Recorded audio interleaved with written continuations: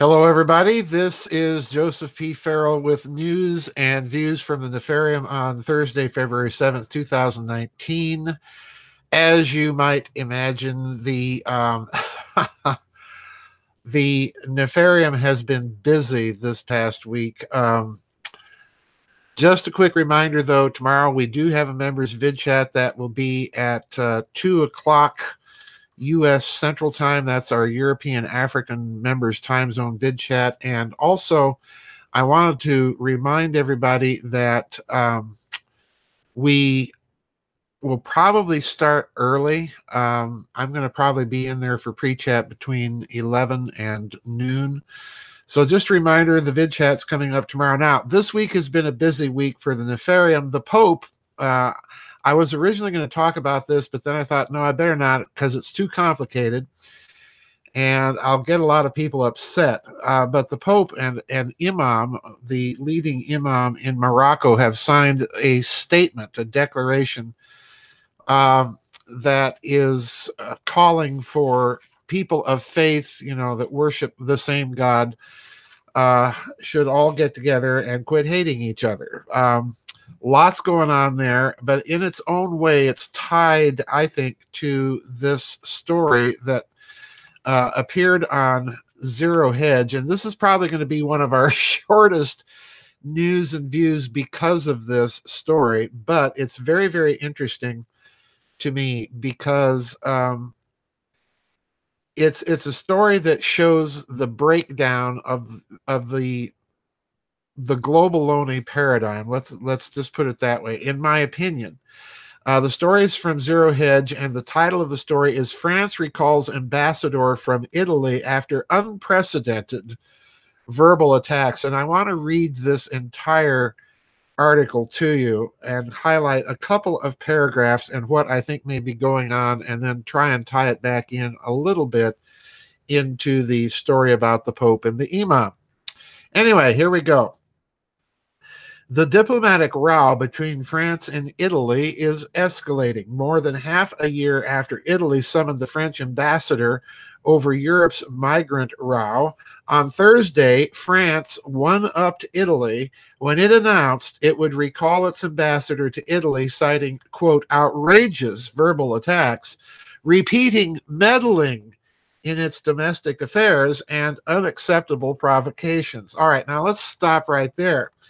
This is because Luigi Di Maio, the deputy premier in Italy, recently met with a group of leaders of the French Yellow Vest protest movement. And to me, this just highlights the hypocrisy of the EU. It's okay for France and Germany, via their basic control of Brussels, to interfere with the internal domestic policies of other countries by bringing in a bunch of refugees, but it's not okay for Italy to turn around and do the same. So in other words, I think what the Italians are doing here very intentionally is that they are using episodes like this to expose the hypocrisy of the EU and the unworkability of Angela Merkel's open borders policies. Continuing. The French Foreign Ministry said the decision was taken following a meeting between Italy's Deputy Premier Luigi Di Maio and leaders of the French Yellow Vest protester movement, trumpeting his support for the grassroots protest in defiance of President Emmanuel Macron.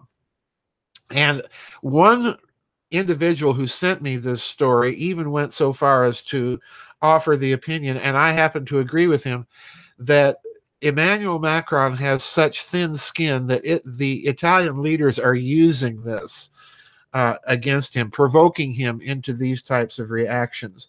And of course, Macron speaks for the French government, but you can bet that the shutting down or recalling of the French ambassador from Italy is not going to play well with many of his constituents and citizens in France. But anyway, continuing, quote, "This is unprecedented since the war," unquote, the foreign ministry said in an emailed statement on Thursday, quote, "Having disagreements is one thing, but using the relationship," listen to this now, and just just plug into the hypocrisy now that is being exhibited in terms of the structure of the European Union itself. Having disagreements is one thing, but using the relationship for electoral purposes is quite another. Now, I would turn that question right back around on the French foreign ministry, and for that matter, the German foreign ministry, and ask them exactly what have you been doing in the guise of the EU. So, in other words, what's really being exhibited by this is that there is no EU per se. There's a bunch of bureaucrats, and what they are attempting to do is get rid of national sovereignty, and they have been meddling in the internal electoral processes of other countries in Europe in a variety of ways. So in other words, again, I think what Italy is doing here is it's deliberately showing the vast hypocrisy for all to see. Anyway, continuing. Luigi Di Maio, Italy's deputy prime minister and leader of the anti-establishment Five-Star Movement, hailed the winds of change across the Alps yesterday on Twitter after a meeting of Yellow Vest activists Christophe Chalençon and Ingrid Levavas, I believe is her name. The latest interference is an additional and unacceptable provocation, according to a statement issued by the foreign ministry on Thursday. It added that this quote, listen to this, violates the respect that democratically and freely elected governments owe each other, unquote. Now, wait a minute. The French foreign ministry has now just stated that France is a sovereign country, Italy is a sovereign country, but I thought the EU was supposed to be about everybody gradually giving up their sovereignty. So in other words, apparently, it's okay when certain countries in the EU, namely France and Germany, decide that they want a particular policy, but it's not okay if other sovereign countries in the EU, namely Italy, want a different policy. So, folks, I have to laugh at this because this is encapsulating the whole problem with the EU. All right, this is highlighting it crystal clear for all to see. Continuing, all these acts create a serious situation that questions the intentions of the Italian government toward France. Wait a minute, Emmanuel. What do you think your policies and your predecessors' policies, Francois Hollande, Nicolas Sarkozy, and of course the Chancellor in Berlin, what do you think your policies have been doing to other countries? All right, this... it's wonderful, folks. A diplomatic feud has been growing between Paris and Rome over repeated expression of support for the Yellow Vest protests coming from top Italian officials. Well, wait a minute.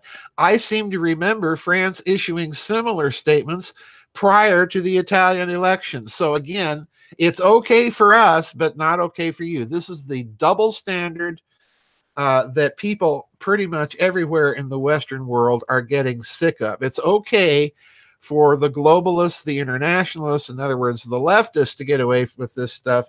But God help you if you should try and stand up for your national culture and your national sovereignty. Anyway, continuing, a diplomatic feud has been growing between Paris and Rome over repeated expressions of support for the Yellow Vest protests coming from top Italian officials. Di Maio's co-deputy prime minister, Matteo Salvini, said this week that the French people, quote, will be able to free themselves from a terrible president, unquote, in May after the European parliamentary elections take place. And that's the key right there, in my opinion, as to what the game Italy is playing has been. There have been commentators in Italy, Tom DeLongo being among them, that have suggested that the real target of the Italian effort here are these European parliamentary elections, where they're hoping to pick up seats in the European Parliament. And my prediction is they probably will. And what this means is, in addition now to Marine Le Pen and Nigel Farage in the European Parliament, you're going to have a new group of people that are going to be even more vociferous in the European Parliament. So guess what, Guy Verhofstadt, you're going to have even more people gunning for you in the European Parliament. Now, I promised to say something about what this might portend with the Pope and the Imam meeting recently. I have always viewed the ecumenical movement as a similar type of process that the globalonists have been trying to put into place that will try to duplicate in religion what they are attempting to do or have attempted to do with the European Union, the free trade agreements, and so on. And that is to get everybody to negotiate away, and please hear my words now, get everybody to negotiate away their national, cultural, and or religious identity. That is to say, their sovereignty. All right. And I suspect if you look at the ecumenical movement, you can find similar processes going on there, the Pope and the Imam and their statement being a recent example of this. Now, I suspect that the pushback that we're seeing beginning in Europe that is spreading elsewhere, I suspect that you're going to see a similar pushback eventually occur within the ecumenical movement. And just as I've been predicting that the European Union, because largely of Italy's opposition now, this is no longer a minor country in Europe. This is one of the major European economic powers pushing back against the dictates of Berlin and Brussels. I think it means that the European Union, if it is to survive at all, is going to have to restructure itself. And as a result of that, that restructuring is going to have to include something about national sovereignty and preservation of national culture. This is really the backlash that you see in Italy, Austria, Hungary, Germany, the Netherlands, and so on. I think you're going to see a similar thing happen eventually in the ecumenical movement as people wake up and realize that this has done nothing but gut their own churches, religions, or whatever. And in return for it, they've basically got nothing out of it. So I think you're going to see eventually a similar type of restructuring of the ecumenical movement. In other words, the paradigm is breaking down. And it's breaking down, again, because as I've said many times, the technocrats have no use nor real understanding of culture and its necessity as a matrix in which people make economic, financial, and policy decisions. So this is going to be an interesting one to watch here, folks. I don't see Italy backing down. I don't see Emmanuel Macron backing down, but he's playing a losing game because, as you've listened to this article, every statement that France is making is showing up the hypocrisy, the institutionalized hypocrisy of the European Union. So Italy is playing a very interesting diplomatic game here. There's no way I see them backing off until after the European parliamentary elections. And I think that's going to be the bellwether for the next big round of changes coming in Europe. Anyway, that's it. Don't forget tomorrow, the vid chat. I want to thank everybody. You've been finding enormous amounts of articles. I'm truly thankful to all of you that have been sending these things in because it's mind-boggling what I'm seeing. Anyway, I hope to see everybody tomorrow in the vid chat. We'll see everybody else later on. Bye-bye, and I'll see you on the flip side.